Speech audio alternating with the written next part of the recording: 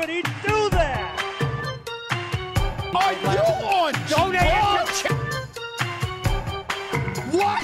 Charles Darwin.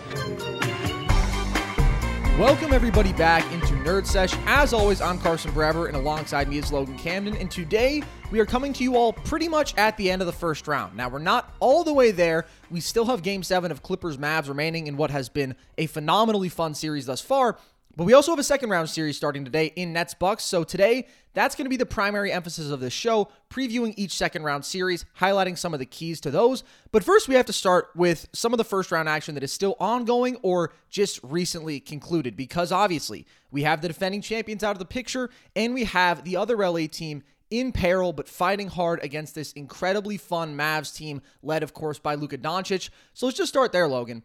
This has been a tumultuous series. Obviously, the Mavs go up a commanding 2-0, then they lose 2 in a row. Then they have that incredible Luka performance in Game 5. They're back on top. And now in Game 6, we saw Kawhi with one of his best performances ever, really, in a high-stakes situation. What's your feeling with this series right now? Who do you think comes out on top in Game 7? And what are some of the keys to either team achieving that? You know, and it wasn't just offensively for what Kawhi did in this last game, Carson. This is the best I've seen Luka Doncic, I think, defended all year long, and it was because they said, hey, Kawhi, this is your this is your job. Go out there and clamp him up, and they did a lot better job of switching on the pick and roll. A lot of the things we discussed earlier in the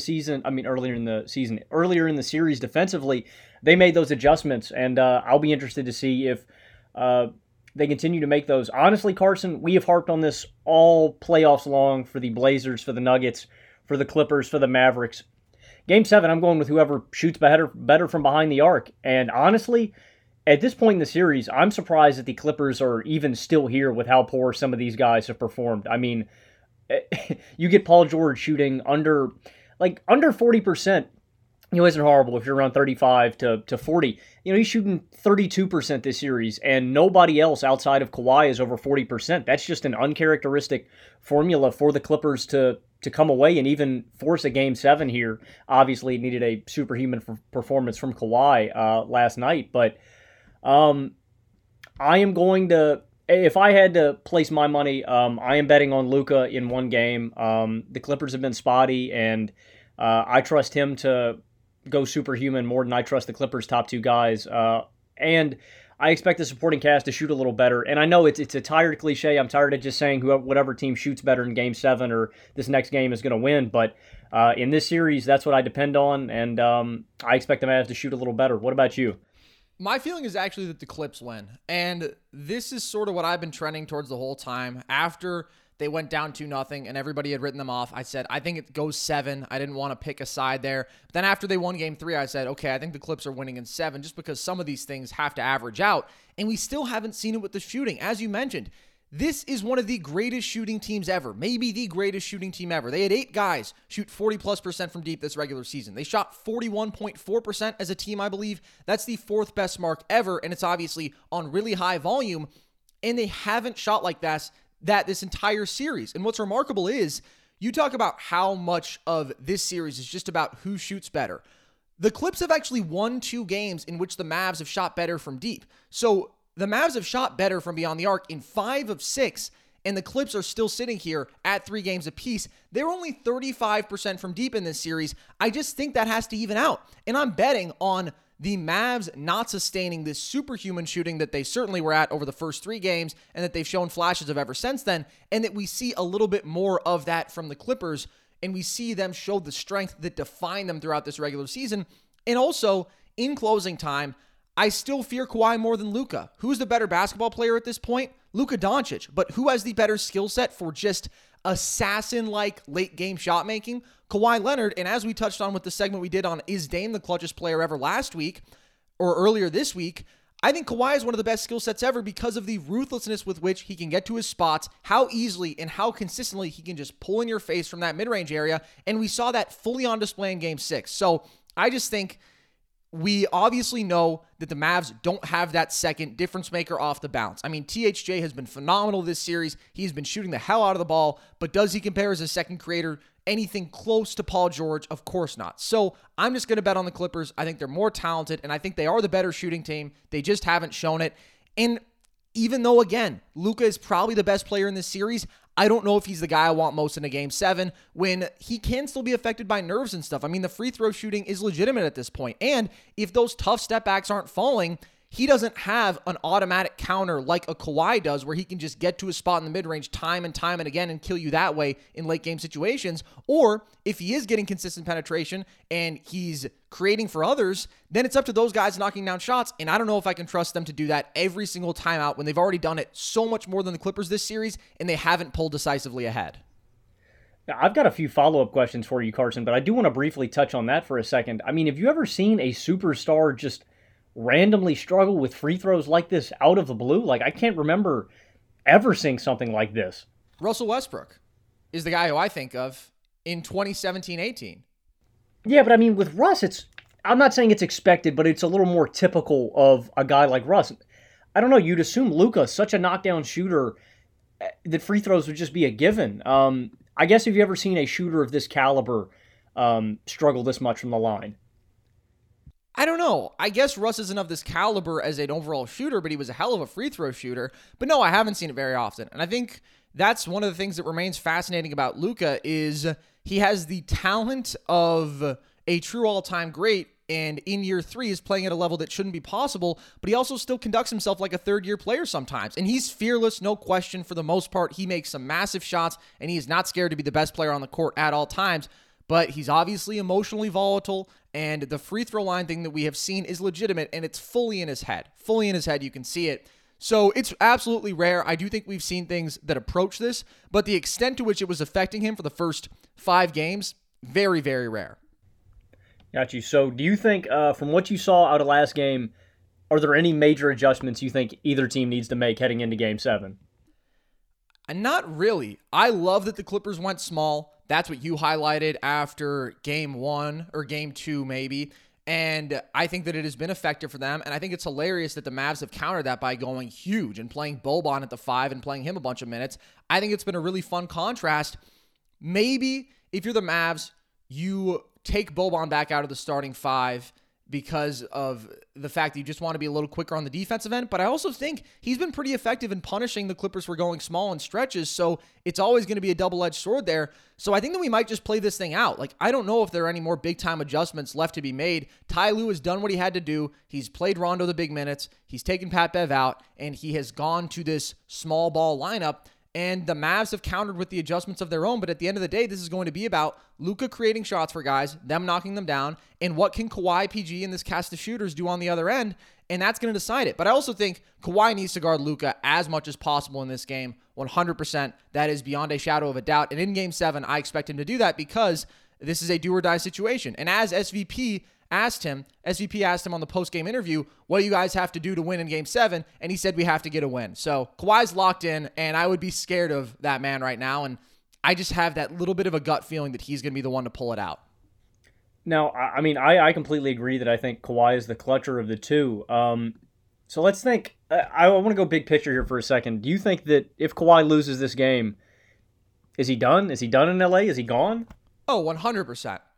It is beyond a shadow of a doubt over, in my opinion. And then we just get to see him continue on one of the most fascinating NBA journeys ever. Like, he'll be on his 4th team in 6 years. That's wild.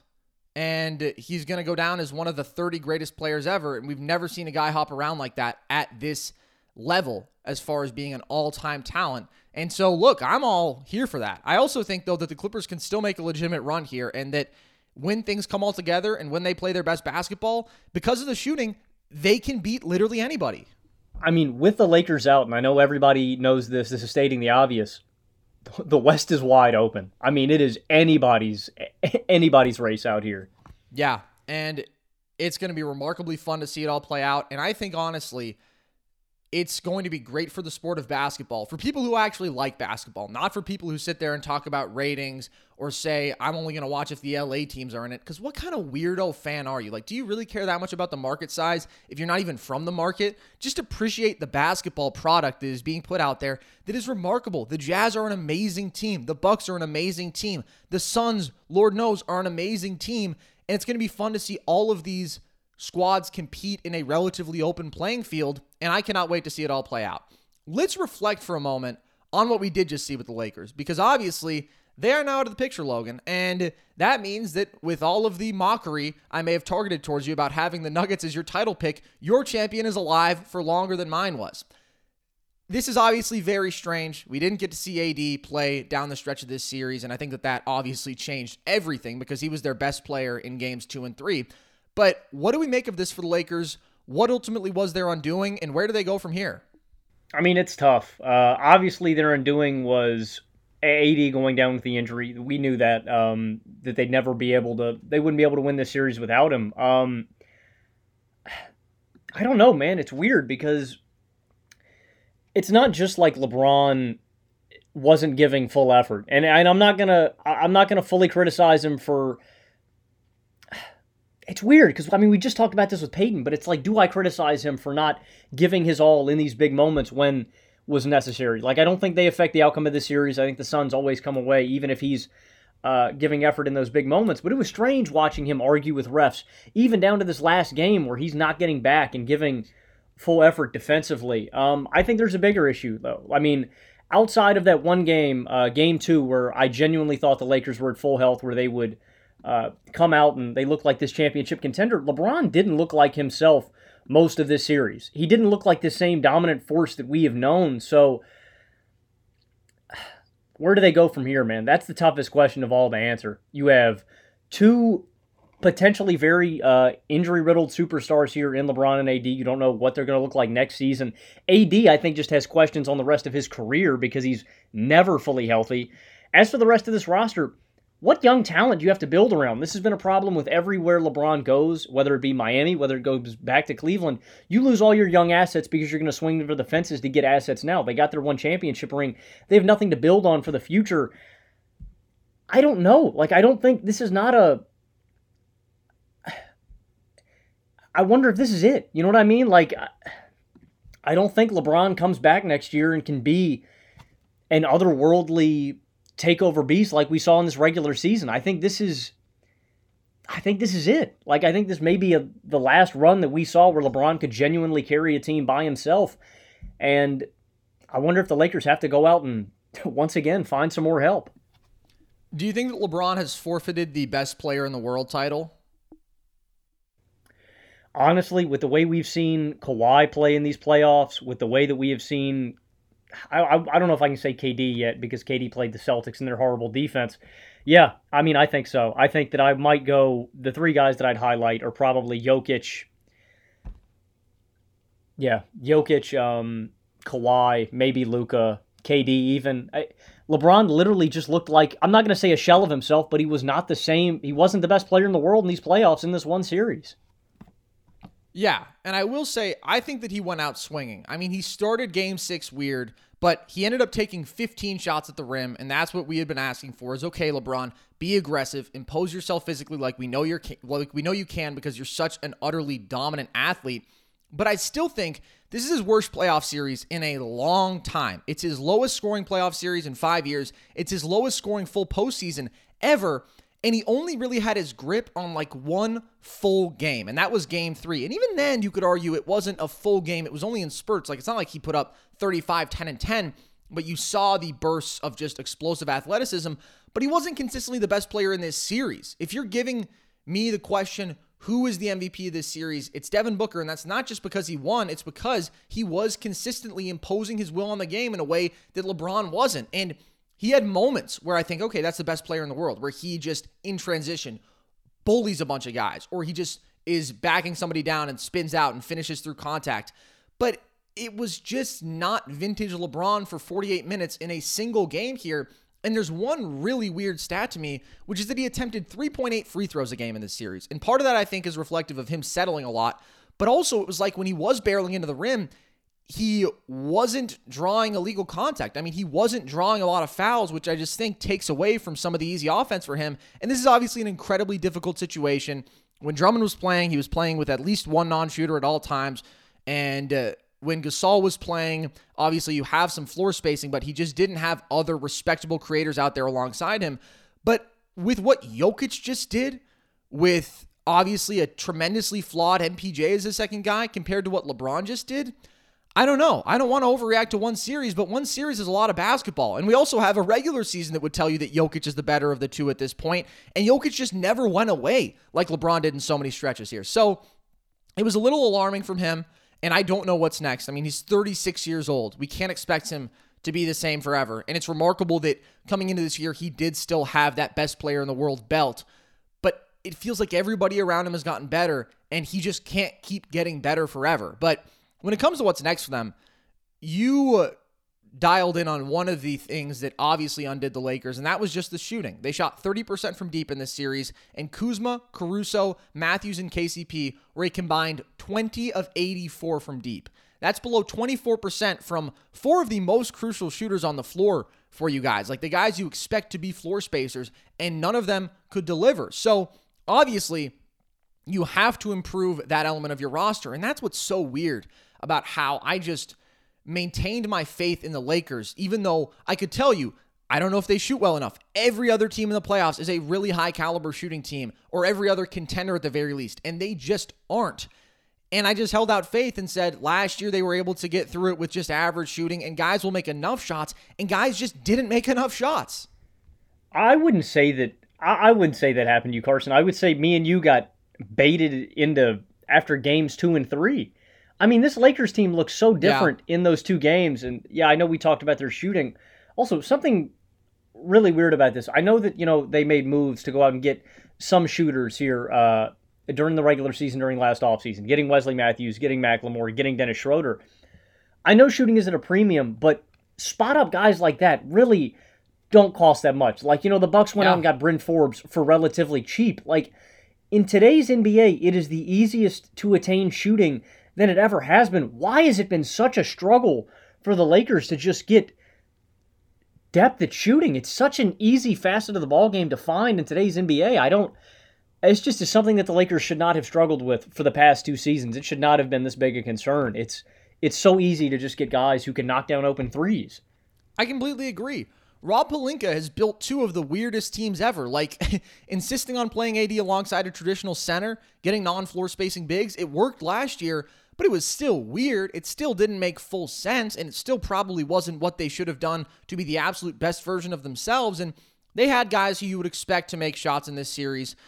KCP is a 41% guy from deep this year. He just wasn't in this series. Wesley Matthews is a 38% career three-point shooter. He just didn't play at that level in this series. But you're right. It is inexcusable, and I think that is one of the major areas they have to address in free agency, because they have a bunch of free agents right now. They have Schroeder up for free agency. Keefe, who, by the way, every minute he played in this series was insufferable. That dude is so bad. Drummond, Matthews, THT. Out of that group, I'm probably just bringing back Caruso and THT, and it depends on what they do elsewhere as far as Schroeder, because I think that really they should be trying to get a third star. I think Kyle Lowry would be fantastic here because of his versatility on the offensive end, but then also his ability to play high-level defense. Like, his shooting, playmaking, on-ball, off-ball combo would be so great here. So if they get Lowry, let Schroeder walk. If not, I think you have to bring him back, presuming he wants to come back, because he doesn't seem to be the happiest in the world. But then, if you're bringing back Caruso and THT, just because I think you kind of have to with THT at this point, his shot creation is a little too intriguing. Like, he's never going to be a star, but the dude can get buckets. Then you just need real shooters. And when I look at this free agency market, as you mentioned, there are guys who are lethal shooters who you should be able to get for very cheap. JJ Redick is a free agent. Patty Mills is a free agent. You have to swing guys like that. And if they don't get a third star, I don't know if it matters. And that's what's so weird about this, is we don't get to definitively say, because in games 2 and 3, they were able to win without shooting well because they just overpowered the opposition, and because LeBron and AD were that good, and that's how they won the title last year. Maybe they could have done that again. It doesn't feel like they could have gotten all the way to the title. It certainly feels like they could have gotten through this series, and probably would have, in my honest opinion, because, again, AD was just firing on all cylinders. It would have been a battle. It probably still would have gone 7, and we're getting maybe too deep into the hypotheticals there. But I don't know that you can just run it back and say, okay, we'll chance it with that, and we'll just improve the shooting. I think they're going to probably need to, and are definitely going to try to do something more aggressive. I think Lowry is the guy. They wouldn't give THT up for him in a trade. That was ridiculous. But I think now that free agency comes around, I don't know how they would have to maneuver the cap, but everybody else is dispensable. All your $13 million contracts, your KCPs of the world, move those guys in a sign and trade, do what you got to do, let these three consume 90-something% of your cap, and then just put guys on the minimum around them who can knock down shots. I agree, and I think the biggest spot to look at, as you've touched on all year, even with the roster makeup now, you've got a non-shooter in Drummond, a non-shooter in Trez. Literally, just go out and get a floor spacing 5 that you can play alongside AD if he doesn't want to run it. I mean, it solves so many of your little spacing issues. Also, on that, dude, I don't know if there's anybody else on this roster that should be angrier than Montrezl Harrell. I mean, what a fall from grace, man. Going from getting so many minutes last year on that Clippers team, being a genuinely dominant rim runner, a lob threat, a really good agile defender, to being played out of a rotation by a guy who has zero offensive game and couldn't beat me in a 40-yard dash. I mean, I remember when it was announced that they were signing Trez, just being perplexed by it, because I was like, what is his fit when it comes to meaningful minutes here? I don't know defensively where he fits. Offensively, you can't really play him alongside AD. And we saw all of that play out, and so disappointing for him. I mean, to go from sixth man of the year to a guy who's now been unplayable effectively in back-to-back postseasons, I don't know where he fits in the league. I don't know what is next for him, but absolutely disappointing, frustrating, and career-altering yet again in these playoffs for Trez. Anything else on the Lakers or the Suns also on the flip side of that? I think I'll save Suns talk for when we get into the preview, but no, I think I'm all set on Lakers talk. Yeah, it is going to be fascinating to see what can they do in this offseason. Can they truly contend again? Is LeBron himself next time around? I'm not going to discount anything, and I think that AD, again, showed his value in these playoffs. Like, it was not the crummy AD that we saw in the regular season. Games 2 and 3, he was imposing his will on the game, even if maybe he still wasn't 100%. And it was a little bit heartbreaking to see him try and go out there and play. Not sure how he was cleared even for a minute. The dude could barely walk, and that was pretty ridiculous. But he gave it his best effort. It wasn't meant to be this time around for the Lakers. They had the talent to go further, but maybe they didn't have the talent to go all the way because offensively they just did not have the firepower that almost every other contender has. So with that, let's move on to a quick reflection on a series that was defined by offensive firepower. Blazers, Nuggets, obviously. The Nuggets end up coming out on top of that one in an awesome 6-game series. After the Blazers fell, they fired Terry Stotts. Damian Lillard now says that he wants Jason Kidd as head coach. I just made a whole video on Dame and how phenomenal he was and really why the Blazers can't be content with where they are and why they have to make drastic change in this offseason to ultimately retain Dame and make the most of this era. But what are some of your takeaways from this series, and what does all of this mean for Portland, who, again, couldn't get out of the first round despite having one of the greatest offenses ever this year? I mean, well, I'm going to ask you, Carson. You just did the video. What do you build around Damian Lillard to make the Blazers a contender? Well, I think that the most obvious thing they need to do is get a real game-changing rim protector, because defensively, if you are going to try to keep Dame with CJ, which I don't think they necessarily should do, or Dame with really any defensive guard who is not a plus, you need to have a guy who can have a massive impact on the interior and take away those easy shots and compensate for the fact that you're looking at liabilities on the outside. I think Miles Turner is a guy who could change everything for this Portland team. I don't know what they do to get it, but I think that Nurk at this point just doesn't make sense. When you have a guy like Dame, you don't need a player like Nurk who has this really cool skill set of being able to do a little with his back to the basket, of having a little mid-range game. Obviously, his passing is so much fun, and he's certainly a solid defender. I just don't think he's game-changing enough there. But just get a guy whose role is more simple, who rolls hard to the bucket, who's a great athlete, who can knock down threes ideally, and who can protect the hell out of the rim. That's Miles Turner epitomized, and I think this would be an amazing situation for him. And then I don't know if they can get a real star at the guard spot to replace CJ. I certainly think they should try, though.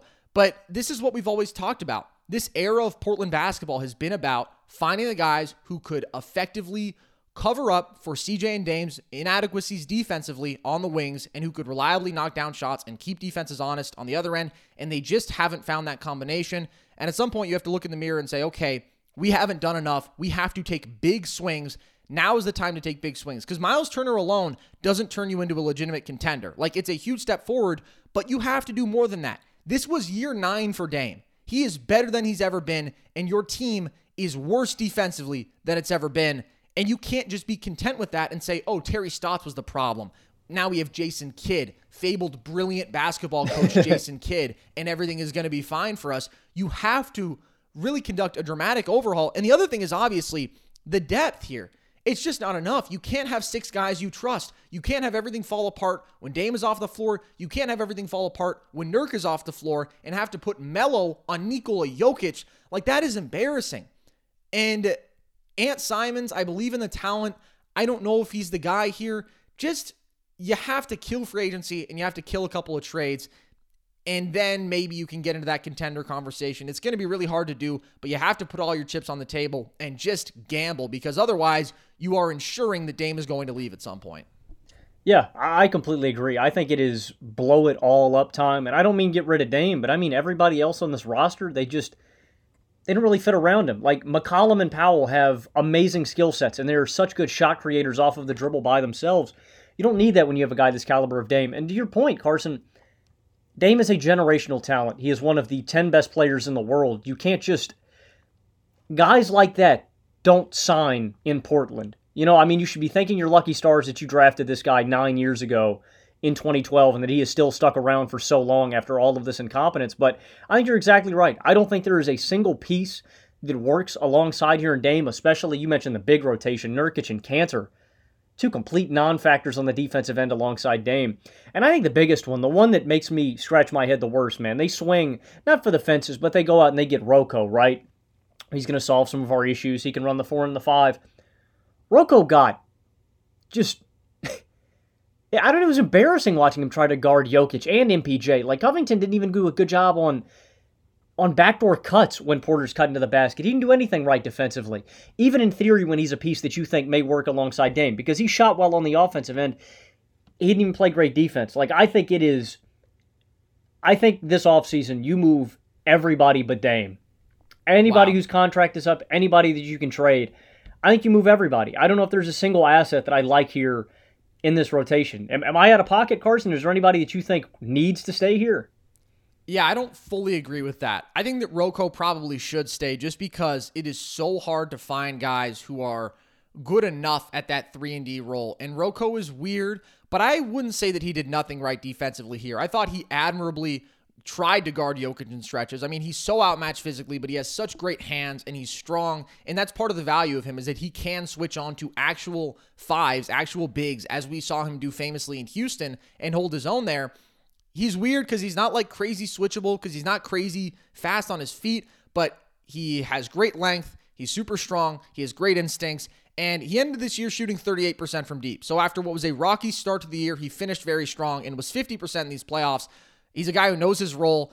Obviously had a couple of frustrating missed dunks in that Game 5, but I think you hold on to him.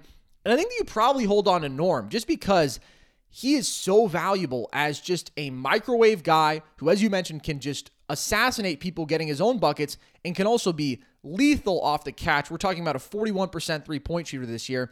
So I like him. I think that he makes sense to retain, and then maybe hold on to Melo just because of his value as a pure shooter. The thing with Norm is he's going to be a free agent this year. He's not going to opt into his $11 million player option. And then you're looking at paying him probably $20 million plus. That's when it becomes a question. But I do think he's valuable. But outside of that, Nurk, I think you move on from. CJ, I think you probably move on from. Kanter, forgettable at this point. But I don't know why you even have him on your roster if he can't play a playoff minute. Like, it's just ridiculous. When he's against a traditional center, by the way, and obviously it's the best center in the world, but that man is just unplayable when basketball actually matters. And yeah, it's time to tear a lot up. I think it's probably time for Neil Olshey, GM, to get out of there, because guess what? He has had so many cracks at putting the right core around Dame. And I get that part of it is he's been trying to sustain the Dame-CJ duo, and that ties his hands a little bit, but he just hasn't done it.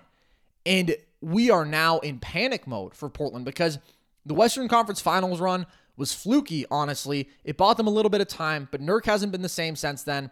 And they've lost, obviously, a massive step defensively with Aminu and Harkless exiting the picture. And all the time that they bought themselves is now expired, and it is do or die time. Like, act now or lose Dame forever. And I think they're probably going to hire Jason Kidd because that's what Dame has come out and publicly said that he wants. That'll be interesting. I don't know if that's exactly a winning move, but I do think it was only a matter of time before Kidd got a head coaching job somewhere. He's obviously existing in those circles right now, but it's time for dramatic overhaul, or you're just going to fall flat on your face and you're going to lose the best player you've had since Clyde Drexler. Yeah, I still don't know why Jason Kidd is held as highly as he is among free agent coaching circles, but when you've had such a storied career, we knew he was going to get hired this offseason, either in Boston or Portland or any of these other destinations. I don't know, man. The West is only going to get tougher next season. I don't know, man. I'm scared that this blows up and Portland doesn't even make the playoffs next season, and we are looking at just a complete fall from grace. Oh, it's totally a possibility. Unless, again, they make big-time moves, because you just can't be this bad defensively and win anything of consequence. It is not possible to be the third worst defense ever by defensive rating and win a playoff series. And we saw why put on display.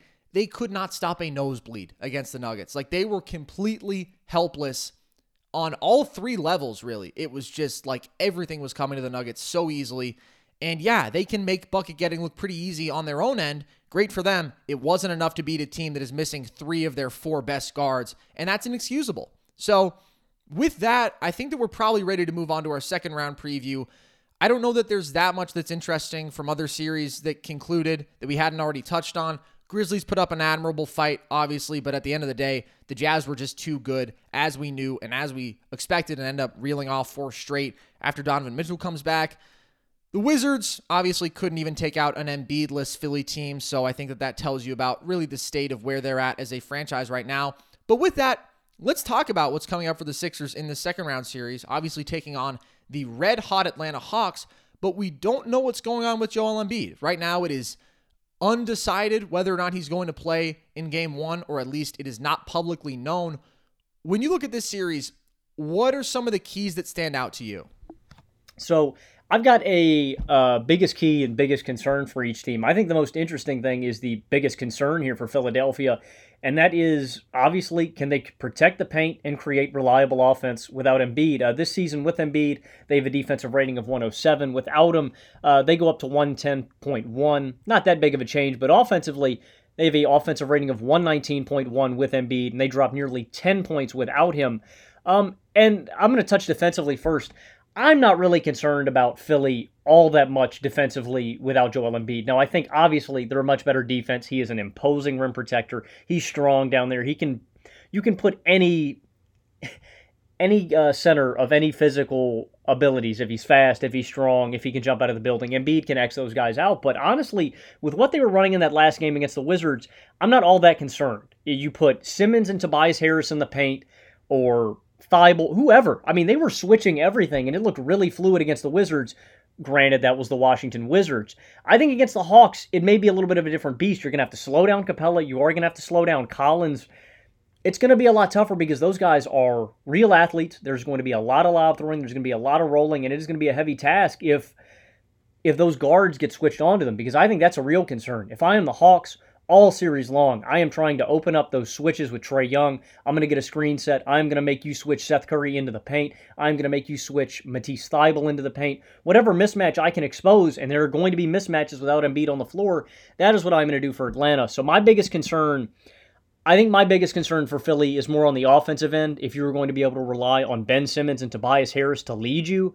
But I am concerned a little bit defensively, because I think the Hawks are going to be able to bait them into some really beneficial switches just because Embiid's off the floor. But again, Philly is really talented on that end, and when you have a guy like Simmons and Harris, maybe I'm overstating the impact that Embiid has in that paint. So I'm going to stick with Philly's offense for a second here, because defensively, I do think they're still pretty well equipped. I mean, losing Embiid will be massive. It will change how they play everything. Maybe we see Simmons at the 5, as we saw in Game 5 versus the Wizards, and then obviously you're gaining some versatility, but you're losing some incredibly value rim protection. But I think that the burden is more on them offensively, because you now have to hang with a Hawks offense that is pretty high-powered and is led by an incredible offensive engine, who I think they're pretty well-equipped to combat, and I'll talk about that in a bit too. But I look at a couple key matchups. First one is Tobias Harris versus DeAndre Hunter, because if Embiid isn't out there, or if Embiid isn't fully himself even, then Toby's going to have to be the number one offensive option. And if Joel isn't out there or isn't himself and they start sending multiple guys Toby's way, he has to be able to play make at a level that he's probably not comfortable with, because his job is isolation bucket getting. It is shot making. It is not decision making. It is not creating for others. But now he might be put in a position where he has to be a Julius Randle type, because they just don't respect enough players out there offensively. And they're going to say, okay, we'll force these other guys to make shots and we'll force you to make good decisions. So if that happens, Philly's in trouble. Even if that doesn't happen, Toby is obviously an expert of difficult shot making. Like, so much of what he does is in that mid-range, high post area. It's a lot of jump shooting.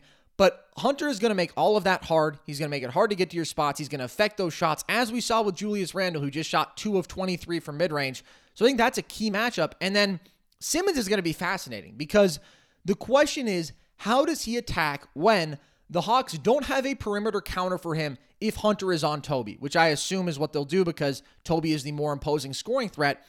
So that means that you're looking at Bogey on Simmons for the majority of the minutes. Bogey cannot hang with him strength-wise. He can't hang with him quickness-wise really either. But the Hawks have Clint Capella, and Clint Capella completely eradicates the area in which Simmons is going to operate almost the entire time. So what does he do then? Because Capella is not going to have to leave the paint all that much. I think that they can either put him on Simmons and say, okay, we'll give Simmons runway. We're just not going to respect him outside of the paint. Or they can put him on when Tybal's out there, Tybal, any shooter who they don't respect all that much, because obviously they want to keep Capella in the paint as much as possible. And then how does Ben Simmons score? How does he have an impact in the half court? I don't know. That's a very concerning matchup for him, in my opinion. And so I'm a little worried about that then, when a guy who may have to be your second best offensive player in this series, if Embiid isn't himself, has such a challenging matchup on his plate. I wouldn't even worry about it. Like, that's the exact key I have for the Hawks defense, and that is, I am funneling Ben Simmons into the paint all game long. I am going to let Capella eat. And that's why I don't think it matters even if you put a guy like Trae Young on Ben Simmons. Yeah, Ben is going to blow by Trae all game long, but then he's got to figure out how to score on Capella, and I trust Capella to shut anybody down. He has been, I'd say, the best rim protector of these playoffs so far. I'm telling you, I wouldn't worry about it. I'd say put anybody on Ben Simmons. If he blows by them, he has got to go up against one of the best rim protectors in the league. I think Ben Simmons is just a non-factor on offense. I don't even worry about him. Don't you get worried about him creating shots for others then, though, if you're constantly having to send a second defender at him? I don't even mean send a second. Like, if Trae gets blown by, just bump out. Go to Curry. Find a shooter. Find Danny Green. Okay. Like, just relocate. I wouldn't even... He's not going to put up shots in the mid-range. The only place he is going to attempt is down low on that low block. And if you're running sets with Capella, or if John Collins is on the floor, I'm really not worried at all. Why not just put Capella on Simmons then? That could work too. I mean, you just play him. Yeah, I mean, you drop him down to the restricted area and say, don't come out of the paint. And that could work too. I think you highlighted it perfectly. Any way you carve this up, this is an uphill battle for Philly offensively. And not only are you going to have to rely on Tobias Harris to create all this, which I'm sure you're getting into here, Danny Green and Seth Curry can't miss. And you're also going to have to ask a large. You're going to have to get a lot of production out of Shake Milton and Tyrese Maxey off the bench to keep yourselves in the ball game. I think all of those guys are more importantly offensively than Ben Simmons, though. I would just count on him for nothing at this point. Interesting. And this is the peril that we've talked about all year with the Sixers. Do they have enough offensive firepower compared to other contenders? With Embiid out there, maybe. With Embiid not out there, no. I'm sorry, so do we have any update on where he is health-wise? Like, is he going to play in this series? They say that he is, questionable for Game 1, I believe. I assume that he's going to play in this series, but we really don't know. Yeah, last update is that they are still uncertain on Joel Embiid's Game 1 status versus the Hawks. So, there you go. Let's look at the Hawks for a second here. What else do you think is going to be key for them in this one? Something that concerns me is the assets that Philly still does have defensively against a guy like Trae Young. And that's, if you stick Ben Simmons on Trae Young, he's going to take away not only his own creation in the mid-range, putting up those floaters, getting into the paint right off of the roll. He's going to take away passing angles for these shooters. And so my biggest concern is if Philly comes up with a game plan to slow down Trae Young, stop him from creating all of these shots for his teammates, is there going to be somebody to step up and create for the rest of this roster? Obviously, I think the guy to pick on is Bogey, and I think he will be able to create shots for these teammates around him. He stepped up in the back half of this season. He stepped up in this first playoff series. I've got ultimate faith in him. So basically it's, do I trust these other guys to create enough shots? Or if you want to take a look at it, Carson, do you think it's possible to stop? Can you slow down Trae Young? Is Ben Simmons, can they shut down Trae Young? Not completely, but can they limit him enough to force the ball to Bogey?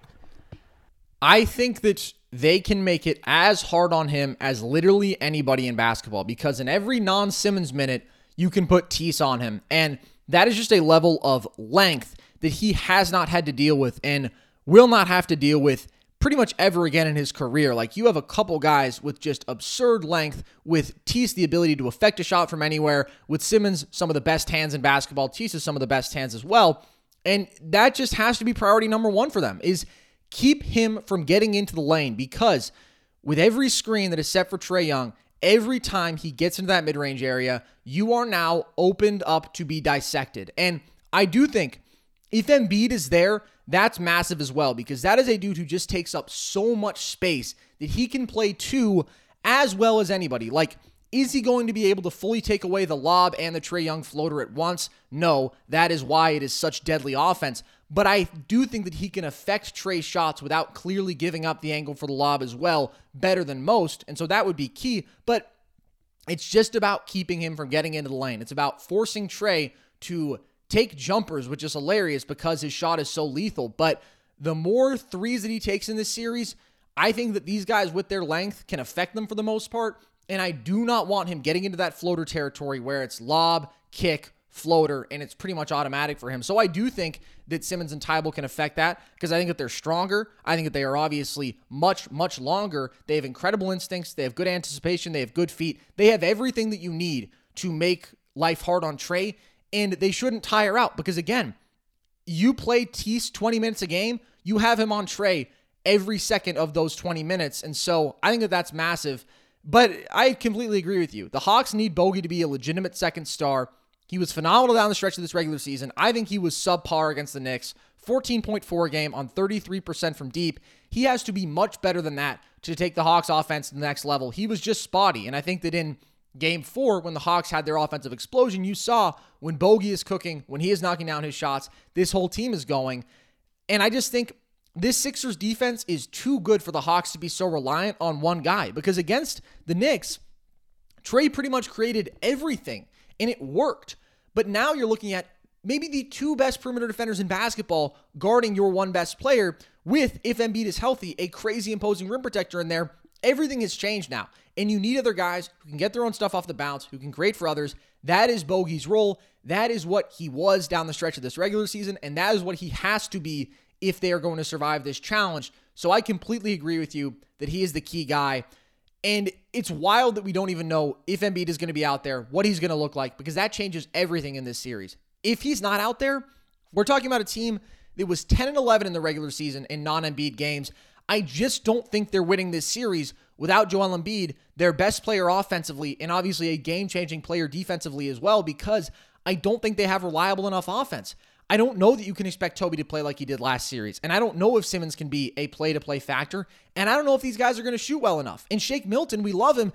He barely played last series. Like, I don't know if they have faith in him to be that big-time shot maker right now. So there's just so many questions. I would take the Hawks in 6, I guess, if Embiid doesn't play. I almost want to take them in 5, because I think that that's just not enough offensive punch from Philly to contend. If Embiid is healthy, though, I still think the Sixers are the better of the two teams here, but I think the Hawks are scary to anybody. What do you think overall? How do you factor all of that into what you're expecting from this series? If Embiid is healthy and is 50 to 75%, I am taking the Sixers in 7. If he doesn't play, if he's out, I'm taking the Hawks in 7. Either way, I think this series goes the distance. I think it's really evenly matched, and I don't know, I still expect a few games like we saw against the Knicks. Obviously, it was just one where they won, but I expect Philly's defense to be good enough one game to hold, or a few games to hold the Hawks under 100 points. and make life tough. I don't want to just completely discredit them, but I think this goes the distance either way, but it's completely dependent on Embiid. Although a few guys that we haven't mentioned, you mentioned Shake Milton not playing a whole lot. I think George Hill could have a big effect on this series. I think Dwight Howard could have a big effect on this series as well if they're getting bullied in the paint. And I think on the Hawks side, a couple of guys that we didn't mention, Lou Williams, like in stretches, man, if Lou gets hot, he can fill it up and create some distance between the teams. And if Kevin Huerter's knocking down his shot, he can swing this series. But I think it goes the distance. Officially right now, I will say Hawks in 7. Interesting. I don't even know what to say because we don't know what's going to go on with Embiid, but I will say that if we do see him, he's not going to be himself. Like you mentioned it, maybe he's in that 50 to 75% range. We are not getting the MVP Joel Embiid. I wouldn't think if we do and he wasn't able to play last game, that would be kind of a miracle for them. I don't want to make an official prediction because I just don't even know what I'm working with at this point, but I'll make 2 predictions then. I'll say if Embiid doesn't play, Hawks in 6. If Embiid is something like himself, Sixers in 7. But I almost want to take Hawks there, man. I think I will stick with the Sixers there because they're too good defensively, and Embiid, no matter what state he's in, is going to demand attention down low. And Capella is a great defensive player, but he is not massive enough to actually make life hard on Joel Embiid. And so much of Embiid's game now is about just the pure shot making, the mid-range stuff.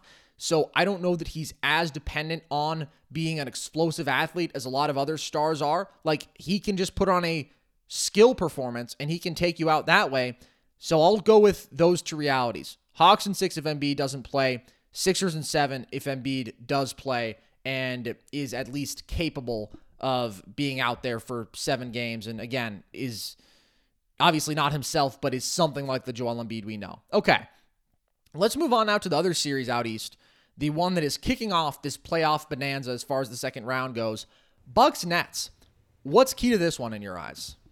So I love this series. I'm going to go on record right now. I think whoever wins this series is going to the finals out of the East.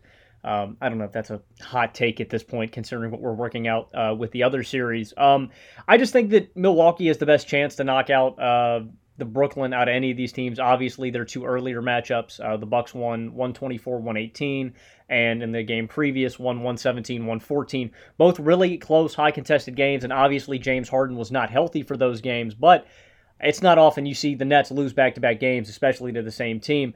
I think for Milwaukee, I think my biggest concern just has to be how they play defensively. And I know this is tired. We talk about this all the time.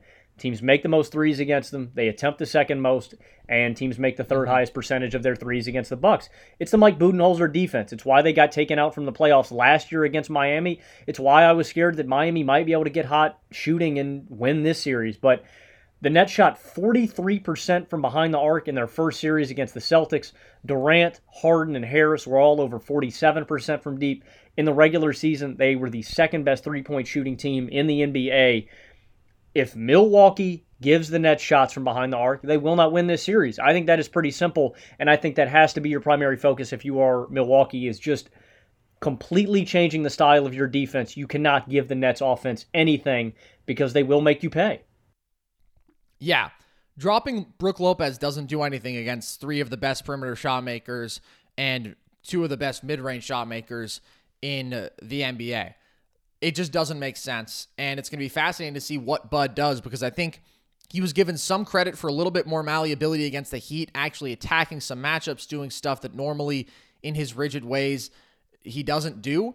But I don't know if it's enough to really uproot the system that he has built, this defense that was the best in the league for a couple years on, but that obviously never held up the same way in the playoffs. So I think that's massive, and that's the thing. Nobody's going to be able to stop the Nets. It's just about who has enough firepower to hang with them and who can keep them from going absolutely berserk. And I do think that the Bucks have an interesting formula to maybe be able to do that, but I also think it does matter that they took a step back defensively, and it matters a lot that they lost Dante DiVincenzo, and that is one of the keys that I'm going to look at for them in this series, the play of Pat Connaughton and Bryn Forbes, because when you are compensating for the loss of DiVincenzo, it's going to be tough. DiVincenzo is a valuable Swiss Army knife player, a plus defender, a guy who can knock down open shots, who will cut to the bucket, who will make good decisions as a playmaker. And I'm assuming Connaughton is going to start now. He started in game 4 against the Heat, and you can't necessarily attack him if you're the Nets. He's not a bad defender. Like, he has length, he has some physical tools, but he will certainly be the weak point on the court, and they are going to go after him. I mean, they're going to attack him even if he's not a bad defender, because you want to avoid Jrue Holiday, Chris Middleton, Giannis Antetokounmpo, these guys who are somewhere between plus defenders and, for Giannis and Jrue Holiday, real all-defense level guys. And then when Forbes plays, and he's going to play probably 20-plus minutes, you would think, at least to start, he will be eaten alive. And that's why I wonder, as great as Forbes just was, he put up 15 a game against the Heat and was unreal shooting. I don't know how much you can play him at all here, because if you're going to match him up with Kyrie and Harden, and they're going to be able to initiate either that switch or they're going to just start a possession matched up with him, he is going to get destroyed. And so that hurts this Milwaukee team a lot, losing that offense and having to look somewhere else for those minutes, because I don't even know who they go to. I guess you just play Connaughton a ton. That's not great. And so that's why it's such a bummer that DiVincenzo is out, because he may be their 5th best player, but he is impactful in this matchup. No, I mean, I think that if you don't play Bryn Forbes, you're kind of shooting yourself in the foot. Like, he has been that important for this Milwaukee team. In their 2 previous wins versus the Nets, he made 4 and 3 3-pointers. And in this last series, I mean, he can just get hot at the drop of a dime. He's a dominant shooter. I think you have to play him if you're Milwaukee, or you don't stand a chance. And it's interesting you bring that up about their offense. I think Milwaukee has another route to a victory on the offensive end, and that is against Brooklyn's interior defense. I talk about the last 2 matchups. Giannis bodied Blake and Jeff Green on the inside. He went for 49 and 36, shot a lot of free throws. That is going to be key. How many times does he get sent to the line, and how does he capitalize? And you can look at the numbers too. In this last series against Boston, players shot 20% higher than their average inside 6 feet on Blake Griffin, and Jeff Green held players to 1% lower than their average inside 6 feet. They're not good rim protectors. We've known this all year. Without DeAndre Jordan in there, it's going to be tough. But it's not just Giannis who is going to be able to bully these guys on the inside. I mean, it's Bobby Portis off of the roll. It's Brook Lopez on the inside off of the roll, and being able to move those guys out of the paint, stretching the floor, both of them. It is... The Nets are undersized on the interior. They don't have a dominant rim protector outside of DeAndre Jordan, and I wouldn't call him dominant at this point in his career. It is going to be a tough matchup against 2 big guys who can stretch the floor and play big on smaller guys in Portis and Lopez, and it's always tough guarding Giannis on the interior and trying to limit him and how many free throws he takes. Now, it's always interesting how they guard him. You know, Blake will drop down to inside the restricted area. He will literally not go out and guard Giannis at all, but doesn't matter. He's too strong for Blake. He's too strong for Jeff Green. That's where they're going to get the bulk of their points. I still don't think that is as important as the Bucks knocking down their threes to stay in this game, but they're going to be able to get reliable offense each and every trip down if they're trotting out a lineup with Jeff Green or Blake Griffin. Completely agree. And DJ is back, so he'll play in game 1. Jeff Green is still out for now, but he may be back later in this series. But I completely agree with you. To me, it's partly about interior defense, but it's also just about who can make Giannis uncomfortable. Because, obviously, I have been generally sour on Giannis's playoff value, and was even before, actually, we really saw the flaws fully exposed, just predictively saying this is not going to age as well into postseason basketball. But the teams that we have seen take out the Bucks have been very well equipped to play Giannis. Like, we're talking about the Raptors, who had multiple real quality bodies they could throw at him. A Kawhi, a Pascal Siakam, an OG, a great team defense. And then we saw the Heat with their rotation of Bam, Jimmy, Jay Crowder, Iggy. And the Nets don't have anything close to that. Like, they are really poorly equipped to handle Giannis. Lord knows they didn't even have a Tatum stopper, and he does not compare in just the physical unstoppable factor that defines Giannis. As you mentioned, he averaged 40, 11, and 5 versus them in the regular season. And part of that was he shot abnormally well from deep, but he ate this team alive. And so I don't think Blake is the answer. I think that it's either KD or it is DeAndre Jordan / Nick Claxton, whoever you're playing at the 5 in whatever minutes. And I think it's probably KD. Like, I think this has to be the moment where we see what level can KD get to defensively, because obviously it's not like he's been consistently impactful this year. We've seen stretches in his career where he was. I don't know that he can make Giannis uncomfortable, but you try to build the wall somehow, I guess. I just don't know if they can do it. Like, I think that there's too much shooting in Milwaukee, and when you don't have anybody who can come close to checking Giannis one-on-one, this offense is going to be really, really hard to stop in a way that we haven't seen them just dominate in the mid to late rounds of the playoffs previously, because again, they've gone against really strong defenses, and now they're going against a bad defense. And I think that that is going to allow us to see a level of playoff Giannis that we haven't seen on a stage this big previously. So that's going to be really interesting. What do you think? Who is the guy who they even put on Giannis? Do they mix things up? What's their approach? I think you laid out the three guys. You've got KD, but I'm skeptical just because of how he performed against Tatum. I'd go DJ and Claxton. I mean, the Nets defense has been really good with Claxton on the floor. And again, with a guy like Giannis, you're not going to have to come out of the paint. You're just going to camp down there, make sure you don't get a 3-second call, and try to big body him. With a rotation like that, that's what I'm doing all game. I'm going to let DJ and Claxton just try to out-muscle, out-body, send him to the line, make him tired, play physical, and cross your fingers. Yeah. It just concerns me a bit giving him that kind of runway to where you're saying, okay, we're literally just going to drop a big man, because I kind of feel like you need to get a body on him first. And then maybe you just say, we're going to leave DJ or Claxton in the paint anyways, and we'll have Brook Lopez beat us. But that's a dangerous game to play. Like, I just don't think they have a good answer. It sucks. It's exactly like you said. Like, they just don't have anyone. They could have gone out and gotten literally any strong perimeter defender who could. I mean, you don't even have to, like, take him out. Just be able to D him up and stay in front of him from the three-point line. They don't have a single plus defender on this team. Yeah. I'll throw out another key for the Bucks on the offensive end here.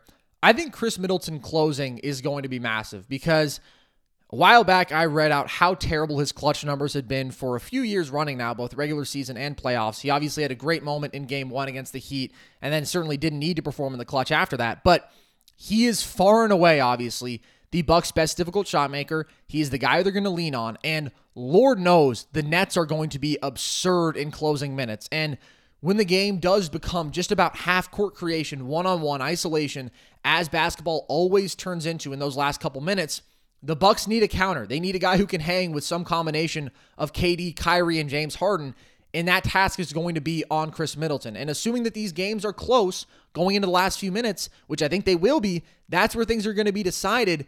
And I think that's a tiebreaker that leans in Brooklyn's favor, and it's part of the reason that I would have them in 7. I mean, I also just think offensively they have even more firepower, but they also have less defensively than the Bucks, obviously. But again, when it comes to tiebreakers, I'm going to lead on the team that has the best big-time shot makers, that has the most guys who can create their own bucket in those big moments, and that is 100% what the Nets have over the Bucks, and it's up to Middleton to compensate for that. I feel the exact same way. I'll just ask you, I mean, do you trust Chris Middleton at this point? What a tough question. It's always so weird with him, because every indication should be this guy can close big games. Like, at his height, with his ability to knock down shots from the mid-range, from beyond the arc, his ability to create out of the pick and roll out of isolation, like, everything should say this guy can be a big-time shot maker.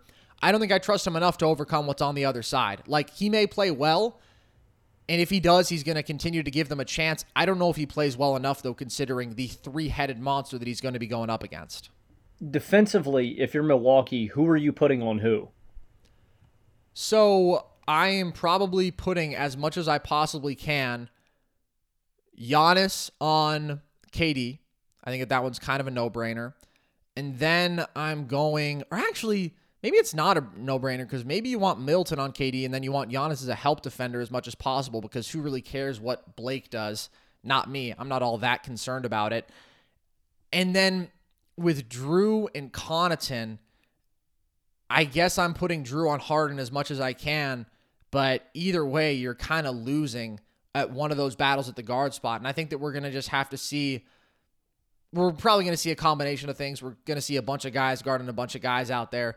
And I don't know how much it matters. Like, your personnel, personally, I don't know that anybody is making a massive difference on one player other than maybe Giannis on KD. And maybe that is where you can actually have game-changing impact, is Giannis making KD uncomfortable. But who have we ever seen actually really make KD uncomfortable in meaningful moments? I would argue that we've never seen it.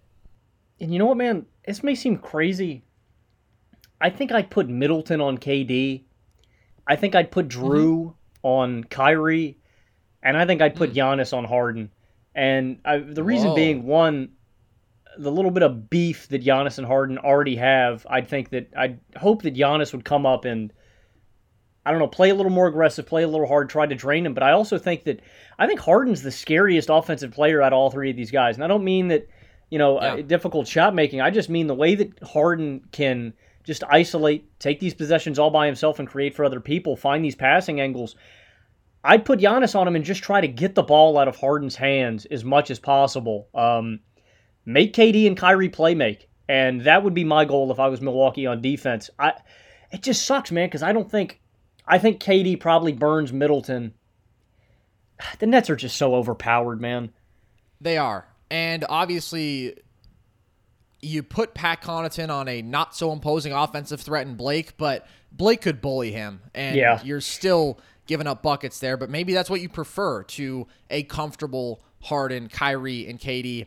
At the end of the day, I think we'll see again a number of things, and I think the Bucks will just try to figure this out throughout the series, but I don't think they'll find a definitive answer. So I'm going to stick with what I thought was going to happen before these playoffs. I would go Nets in 7. What do you think? I'm going Nets in 6. Yeah, going to be a great series. Going to be really fun to see how Giannis hangs in this big-time situation. And again, I think he's going to perform well. I just don't think that they can make the Nets uncomfortable. I don't know who can. And I think the Bucks are as good of a matchup for anybody as there is for the Nets because, again, they do have really good defensive personnel. They're going to shoot the hell out of the ball on the other end, and they're going to put up a lot of points. They can run and gun and score with the Nets. I just don't know if I can trust them to score with them at that level. All right, let's go out west here to the series that is definitively going to happen. That is Nuggets versus Suns. And obviously, we don't know who the Jazz are going to be playing yet, so I guess we'll address briefly both possibilities of that matchup. But let's start with this one. What's key to you in this Nuggets-Suns matchup? I think there's two big keys. I'm going to look at the Denver side for right now, and my biggest concern is, can anyone step up and slow down Devin Booker on the perimeter? I mean, I just don't know what's going to work against this guy in a playoff scenario. You can't send two at him. The Lakers tried all game. They got picked apart. When you don't send two on him, he lights you up for damn near 50.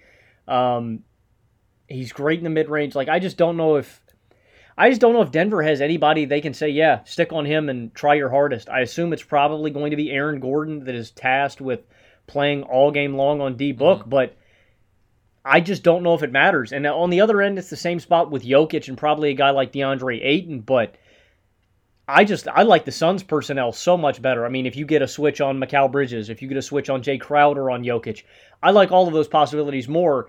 If you get a switch on D-Book off of a guy like Gordon, MPJ is getting cooked. Yeah. Monte Morris is getting cooked. Jokic is getting cooked.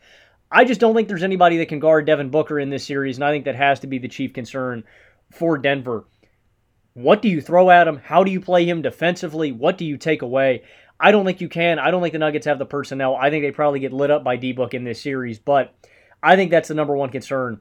Who the hell do you put on D-Book, and what do you do defensively to try to X him out?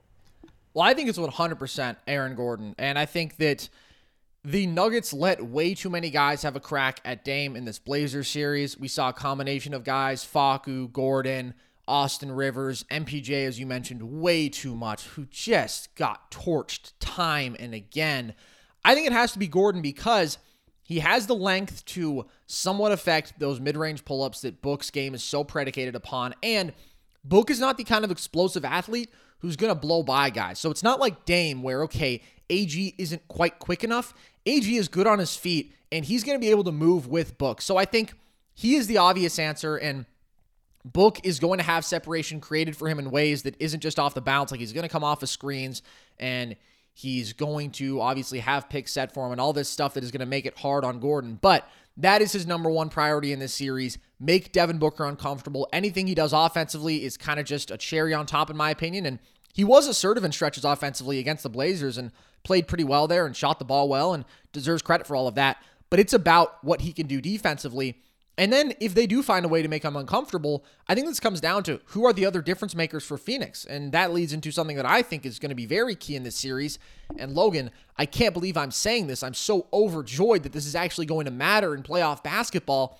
The battle of Cam Payne versus Monte Morris. Because both teams are abnormally dependent on these guys as second creators. Like, that is what these two are. They are the second creators for their teams right now who are squaring off in a second round playoff series and are important both creating for themselves and for others. They are effectively their team's best point guards, assuming that CP isn't himself, and maybe CP gets back to what he normally looks like later in this series. We obviously saw that stretch in Game 5 where he looked like CP, and so maybe the recovery time isn't that steep, but he's going to start the series not being himself probably, and that is a additional burden on Cam Payne, the ultimate slithery bucket and creative playmaker. And they were huge in this last series. Both of them were. Monte in wins averaged 17.5 and 6.5, and Cam in games 2 through 5 averaged 16 and 4.5. You need guys who can keep defenses honest and saying, okay, you can't just double Jokic or Book every time, and who can knock down shots and make good decisions. And you also need guys who can run the offense when those two aren't on the floor and who can facilitate and get their own bucket. And that's what these two are. And if you don't think that's key, Logan, I think that you're tripping, because I don't know how it couldn't be. They are the number 2 guys offensively for their teams right now as far as actually creating. And that's a massive burden, and I'm fascinated by how they both handle it, but they both handled it pretty damn well last series. I'm just laughing because I know this is your dirty little basketball fantasy. It is. It's my dream. I mean, like in the first month, I think, the first month of this season, I think I heard way too Monte Morris and Cam Payne stuff out of you. I will say, if you're just, I'm going to set the scene. Say you're out at this coffee shop, right? You're just out about your day, you're going to grab some coffee. You see this gangly white dude, about 6'3.5", right? He walks in, he gets a cappuccino, right? He just starts spitballing about this random point guard you've never heard of. Take notes. All right, if Carson brings up some goofy little bench point guard like Facundo Campazzo, like Monte Morris, like Cam Payne, just listen to him, okay? Carson, you have not steered me wrong on a single point guard, I think, this season. And I think it's exemplified by the impact that Monte and Cam have had on these playoffs and on this season as a whole. Monte was imperative last series, especially in this last game. He doesn't make, groundbreaking passes like a LeBron, a CP3, but he makes good, smart reads out of the pick and roll. I think he might be the second most important player for the Nuggets this series. I think you could argue MPJ. And yeah, both of these guys are going to be huge. I'm so disappointed that we've gotten to this part in the season where you can flex your little Cam Payne and Monte Morris fan club muscles. Yeah, I think this is the most important for creating reliable offense because Aiden's going to try to take out Jokic. Gordon's going to try to take out Book. These guys are going to be the secondary creators to this roster. It's a huge matchup. I'm just in disbelief that this is where we are in the playoffs. My champion may go out in the first round, but you're damn sure I'm going to tell you about Rich Role Players Matter 4 months out, baby. And that's what we've seen here. Cam Payne, the Bulls said, second practice. We knew he wasn't an NBA guy. Really? He's more like an MVP guy. That's right. Game-changing player, Cam Payne. Big-time players make big-time plays. That is what both Cam and Monte did in this last series. Enough on that, though. What are some other keys to this one in your eyes? So I'm going to briefly touch on that, and I'm going to get into my other key. Another key for the Nuggets before I get into the Suns' keys. Monte Morris and MPJ have to pull their offensive weight. I just want to use this to bring up MPJ, which will segue into what I think the Suns' defense has to do. 19-7 on 54, 42, 91 shooting splits. MPJ is an absolute buck. You saw in this last game against the Blazers. That first and second quarter, absolutely disgusting, man. MPJ was pulling up from everywhere, fading away, dudes in his mouth, and he's just knocking down everything. So I think the biggest key for Phoenix here is just going to be smart, timely rotations from Bridges, Crowder, and Ayton, and that is on Jokic and MPJ all game long. I don't care where Jokic is setting a screen, if they're doing that little top of the key action where MPJ rolls off. I need somebody there in his jaw all game long just making life tough on MPJ, and it's not like you can't do it. You saw the Blazers in Game 3, I think, limited MPJ to 3 shots. You can X MPJ out of a game plan if you play hard enough, and I think the Suns have the best personnel defensively out of anyone to slow down this Nuggets attack, maybe outside of Utah. But I love the wing defense that Crowder and Bridges give you. I love the switchability that Ayton has now. They are just going to have to pick apart the pick and roll defensively from the Nuggets, and I think they can do it. Just because the Nuggets are down on difference makers, having to trust in MPJ and Morris, and Bridges and Crowder are two of the best wing defenders in the game. I think that is the biggest key for Phoenix, just slowing down what you can out of the pick and roll and pick and pop from Denver. Yeah. MPJ is going to be interesting here. Personally, you can't ever take him away because obviously it's all difficult shot making, but I do think he's not getting anywhere on Bridges. He's obviously not getting by him, but he doesn't get by people all that much anyways. And those jump shots are going to become a little bit tougher when you have the world's freakiest long arms right in your face. So that's going to be an interesting matchup. But at the end of the day, I just don't think the Suns can really take away what the Nuggets do offensively. And that's why I think this is going to be a really competitive series. Like, I think I'm leaning Suns in 7. And I could not pick the Nuggets outright. I don't think that they have enough difference makers. And obviously, this is going to be a different series than what we saw against the Blazers, where they had nobody who could hang with Jokic one-on-one. Like, Ayton obviously has the length, the strength, and the tools to make life harder on Jokic. As we saw this regular season, he's still going to cook him, but he can make it harder, and he can hang with him one-on-one, and they won't have to send help, which is when Jokic is deadliest, is when you're doubling him. But I still don't think you can stop him from getting his efficient 30 and from creating really good shots for others. And those guys are knocking down shots right now. And if Will Barton comes back, then you have another creator into the mix, and you don't have to play a guy like Marcus Howard. So you're taking a massive liability off the floor defensively. You're getting better offensively. You're getting a guy who can play, make, and score. And I just don't think that level of offense can be taken out when they are a competent team defensively. And the Suns aren't going to explode in this series offensively. Like, obviously they didn't against the Lakers. Part of that was the tempo. It was slow. It was physical. The Lakers are the best defense in basketball, but they're not just going to run it up against the Nuggets, and the Nuggets aren't going to be the kind of team that you can stop. So because of that, and the fact that who knows what's going on with CP, I think this is a really tough series. I mean, that was exactly what I was going to lay out as the reason for why I'm taking the Nuggets in this series. I don't know how you can say all that and still go with the Suns. Wow. I'll tell you how, because they're without 3 of their top 4 guards. And like Monte Morris is maybe their second most important player in this series. That's just perilous. But you're right. Maybe I should. I just think the Suns have so many guys who I can rely on to make shots, to play two-way basketball.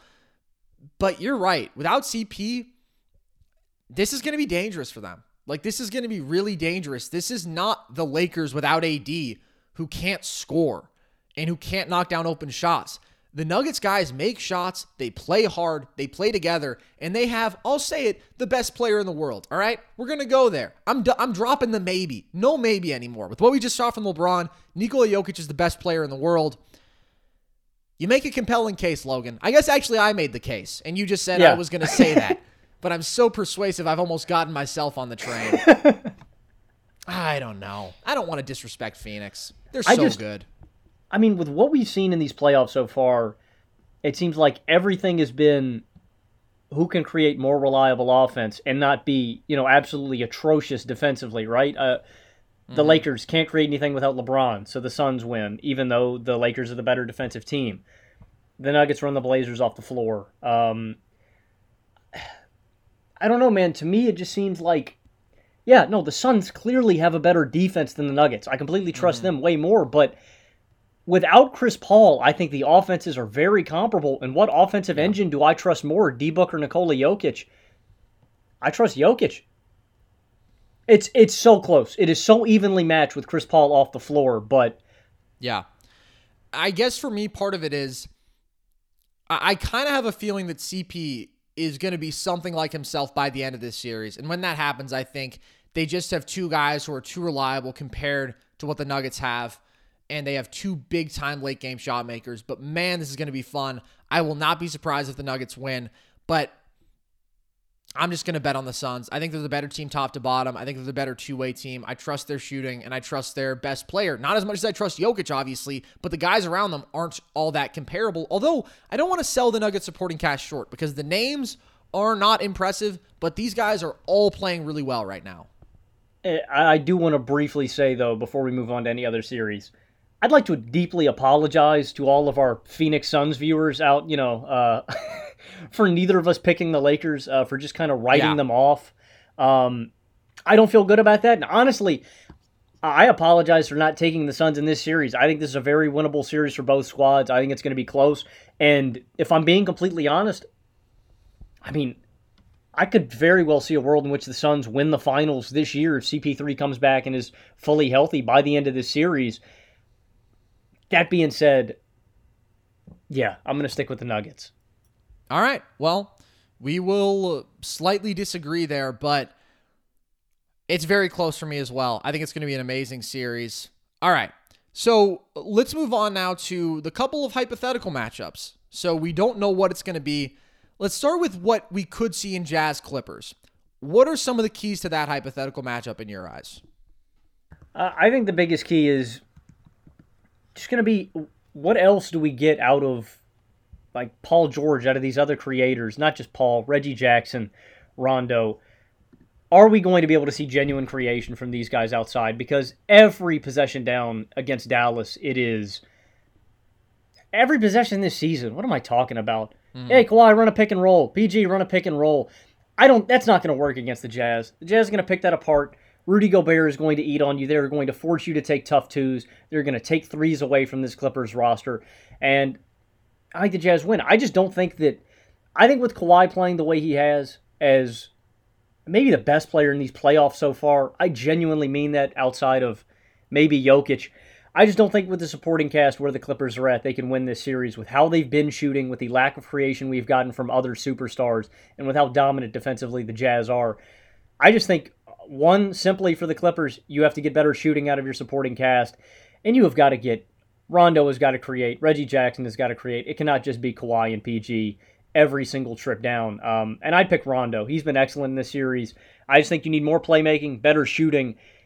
Either way, I don't like a hypothetical for the Clippers against the Jazz with how they've been shooting from behind the arc, and that is going to be the most important factor, as it has been all season long for the Clippers, as it is going to be against one of the other best three-point shooting teams in the league like the Jazz. I think those are the first two things, and it all revolves around the Clippers' offense. Yeah, it'll always come down to pure shooting with the Clippers, and the thing about them needing a third creator is interesting because it certainly feels that way in playoff basketball. They also managed to have one of the best offenses ever without it, just because their two guys are so reliable and the shooting around them was so reliable. And because of that shooting, my first key and question really is, does Gobert have his normal impact? And this is what I touched on in our playoff preview. This is why, after saying that I thought the Jazz were the better team, I picked the Clippers in 7 in this matchup, because they are so much less dependent on paint offense than almost any other contender. They score the second lowest percentage of their points in the paint out of any team in basketball. And Kawhi and PG don't have to fully penetrate to create good offense. They don't have to get all the way downhill. They will kill you from that mid-range area. They will kill you from beyond the arc. And they will just shuffle by a guy, get to the free throw line, and they'll still have semi-collapse the defense, and then they kick to an open shooter, and those guys are going to make 40+% of their opportunities. And I also think they have the opportunity to go small in this series and make life so hard on Gobert to where he has to respect a shooter at all times. Like, there is nobody who he can leave there. If you are playing Marcus Morris or Kawhi effectively at the 5, Gobert cannot hang out in the paint. He can't recover quickly enough to affect a 40-something% shooter in Marcus Morris. And that's how you play Gobert off the floor. Maybe not literally, but that's how you limit his impact. And maybe he can punish them on the other end. Like, it would be a tall task for Kawhi to hang with it. But we've seen this small lineup combat Boban at the 5 and not get absolutely destroyed by it. And yes, it's a different caliber of player, but Boban's a better post scorer than Gobert. It's just about off the roll. Gobert can be obviously a lot more explosive. So I think you go small. And I think you make Gobert uncomfortable, and I think you try to kill this team with their shooting. And yes, they make threes harder than anybody else because they have that faith of funneling guys into the paint. But when you funnel a guy like Kawhi or PG into the mid-range, long-term, maybe it's less efficient, but those guys shooting open mid-range jumpers is still good offense, and I think that they would be okay taking that. And so I just don't think he can do what he normally does. Like, he'll still be impactful. I just don't think he will be in the same way as normal. So I don't think they can really take away anything from this Clippers offense compared to what they would take away from most offenses. And that makes this really scary for Utah. No, I actually really like that. For Los Angeles, I think that is the only way that you can even up this series. I hadn't thought about that, running Kawhi at the 5. I mean, do you think they just get bullied on the glass, though? Like, rebounding still matters. Can Kawhi hang with Gobert in that regard? I think that he can hang well enough to where the offensive benefit is worth it. I will say, though, in their first 3 matchups this season, Utah held them to 13 or less threes every single night out. The Clippers are basically league average when they hold them down to that mark. Granted, they only shot, I think, 34% from behind the arc in those 3 games. It's just,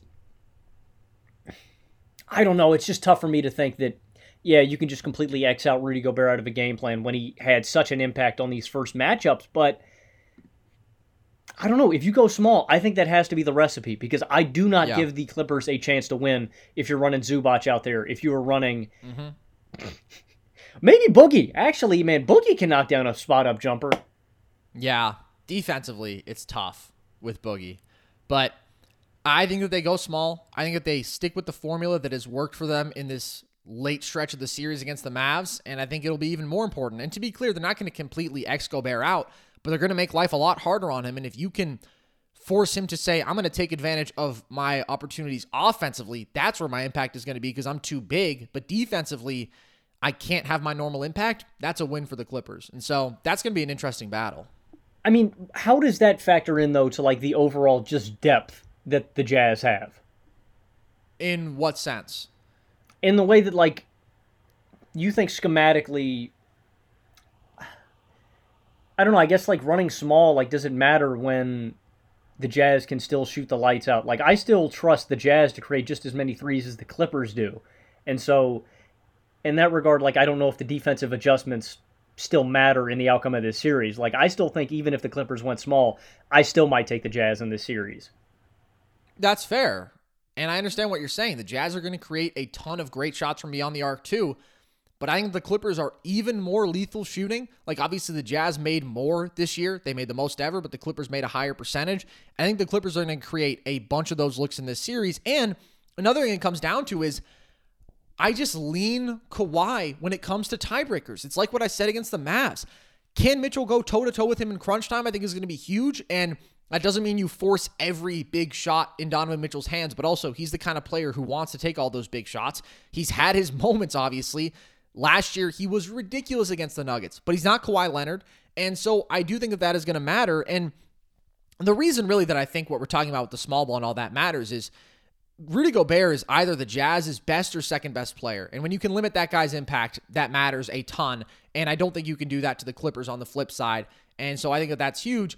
And when it comes to the Mitchell-Kawhi battle, another thing I wonder is, do you think Kawhi guards him? Because if so, I think that that makes life even harder on the Jazz. Like, obviously, they're a machine. They're going to create good shots no matter what. But again, assuming these games are close, when it gets to those last 3 or 4 minutes, I lean Clippers because of Kawhi Leonard. Yeah, I get that. It's just, and I would say that the Clippers have the two best, obviously the two best offensive two out of either of these squads with Kawhi and PG. I just think the Jazz are just so much deeper, man. I love this rotation so much more. Mike Conley played his ass off against the Grizzlies and was amazing. I mean, granted, you could put Kawhi and PG on Mitchell and Conley all series long, make life tough on them. Yeah, what you said, I think they're a machine. I just don't think it matters when it comes to the overall depth that the Jazz have. I just think they're a better team flat out than the Clippers, and I think that's going to shine through when it gets gritty. I like the Jazz more. I think they are probably a better team, as you said. I think this is a tough matchup, and I'm going to stick with what I said before the playoffs, which was Clips in 7. What are you thinking here? I think, I'll go similar, but I'll flip Jazz. I'll go Jazz in 7. Okay. And again, we don't even know if this is going to happen. Maybe the Clippers still lose Game 7. It's almost a 50-50 proposition. So with that in mind, let's talk about the other possibility, Jazz-Mavs. I think the Mavs are much more outmatched here than the Clippers would be. What do you think, though? What are some of the keys here? Yeah, I agree, but the X factor above anyone else, and I know I asked you before the series, if Kawhi and PG can't stop Luka, who the hell can? How do you play Luka if you're the Jazz, like with Gobert? Are you bringing him up every time to switch on him? Because I think Luka probably cooks Gobert in one-on-one switching situations. I don't know, man. I kind of like the Mavericks a little more than the Clippers against the Jazz, if I'm going to be completely honest with you. Really? The reason I think that they're just more outmatched is because the Jazz have so many difference makers and the Mavs have one. Like, the difference between two great shot creators for themselves and others and one is massive. And Luka has had to play so out of this world in every Mavs win this series. I just don't think you can bet on that. And the Mavs have had to shoot so out of this world in every win this series, like 50+% from deep. And by the way, they still lost a game where they shot 50+% from deep. I just don't think I can count on them to go that berserk against a Jazz defense that I respect so much. But I will say, I have a similar question to what I talked about with the Gobert having his normal impact question against the Clippers, because the Mavs can go small too. They can go 5 shooters at all time. They can play Porzingis at the 5 for all meaningful minutes and just bring Gobert out of that paint as much as possible. And that's a scary matchup for the Jazz too. I just don't think that they're quite as good of a shooting team as the Clippers are. And I don't love the fact that they don't have a second consistent creator who I can trust. What defender would you put on Luka 1? Would it be Royce O'Neal? Yes. And I think it would be interesting to see if Gobert can take anything away from Luka, because obviously he doesn't have to get all the way downhill to kill you in the paint. Like, he can just put up floaters on you all day long, and Gobert can affect those, but not in the same way. But I just think there's too much about this Mavs team that isn't fully sustainable. Like, Luka shooting as well he has on step-back threes, on mid-range jumpers, in Maverick wins, I don't think that's fully sustainable, even though he is one of the best players in the world and is a freak. And I love this Mavs team, and I was early on the Mavs train this year. You'll remember I talked about how scary they could be and how they'd certainly be better than last year. But I just think the Jazz are a little too good top to bottom and on both ends. Yeah, you've got me second-guessing myself a little bit, just because I am thinking about the cumulative fatigue that Luka's going to have, not only of just a 7-game series, but just bringing the ball up every time down the floor. It's got to tire him out. And he is dealing with an injury. Okay, so maybe I don't think they're a better matchup. I still think that the Mavs can give them a run. You're right, man. They need Josh Richardson just had to pan out this season for the Mavericks to be relevant in the playoffs. They needed desperately that second creator. Brunson can't be that in the big playoff minutes. Trying to think what else. Outside of Luka, there's not what. Luka's going to, basically the case for the Mavs is, Luka's going to create enough shots, so they're going to shoot the lights out, and they're going to beat the Jazz. Defensively, I don't really know what you have an answer for the Jazz. I think they're going to get their shots regardless. I think it's an uphill battle for either team. I'd probably take the Jazz in 6 if they're playing the Mavs. I agree. I would go Jazz in 6. I think that the Mavs going small, quote unquote, playing KP at the 5 for the vast majority of their minutes would be interesting. I think it would be somewhat dangerous for the Jazz. I just don't think it's enough. So who's your other 3 then? Hardaway, Finney-Smith, and who else? Kleber? Kleba. I would say Kleba for the majority. Yeah. And then Josh Richardson for some of it as well. It's just funny. Sorry, the concept. We're playing small. We got a 6'10", a 7'3" guy, a 6'7" point guard. Yeah, you're right. I shouldn't have said playing small. I should have said 5 shooters at all times. That is the key. Just taking them out of the paint, because they're not going small. They're just playing 5 shooters. So I think that here is where we just see the Jazz are too good of a team, and I don't think the Mavs can do what they've done twice. And maybe they can do it in a Game 7. I don't think they can do it in another best of 7. And that's where I'll lean with the team that I just think was consistently better throughout the regular season and projects a little bit better in this matchup. And so there you have it. There is all of our first round takeaways. There is our second round preview. We have a bunch of fun basketball still ahead of us. Logan, any final thoughts on any of this as we wrap this one up? I just want to get it on record. Officially, you were going Clippers here, Game 7. Yes, over the Mavs. And you are going Mavs. Yes, sir. All right, well, this is going to be a lot of fun. We'll see how it plays out. Massive task on third-year Luka, his plate right now, and it's going to be fun to see how he handles it. But can't wait to see some of this playoff basketball continue to get underway. We've got Bucks and Nets today. That is going to be a load of fun. And if you want to continue to hear our coverage, to hear what we've already said, you can stick around on our YouTube channel. Maybe you're watching here. If you are, then I recommend that you check out the video I just did on how Dame just played the best basketball he ever has, and it still wasn't enough, looking at what made his series against the Nuggets so remarkable and why the Blazers are still so far away. Some of that stuff we touched on today, but much more in-depth analysis of what he just did. And you can also see our full podcasts are posted there. They're also on Apple, Spotify, wherever you get your audio content. You can follow us on Twitter at nerd_sesh to keep posted with what we're doing. See our video content, graphic content, all of that stuff. And you can follow us on Instagram at nerdsesh. And with that, as always, I've been Carson Brabber. I've been Logan Camden. And this was Nerd Sesh.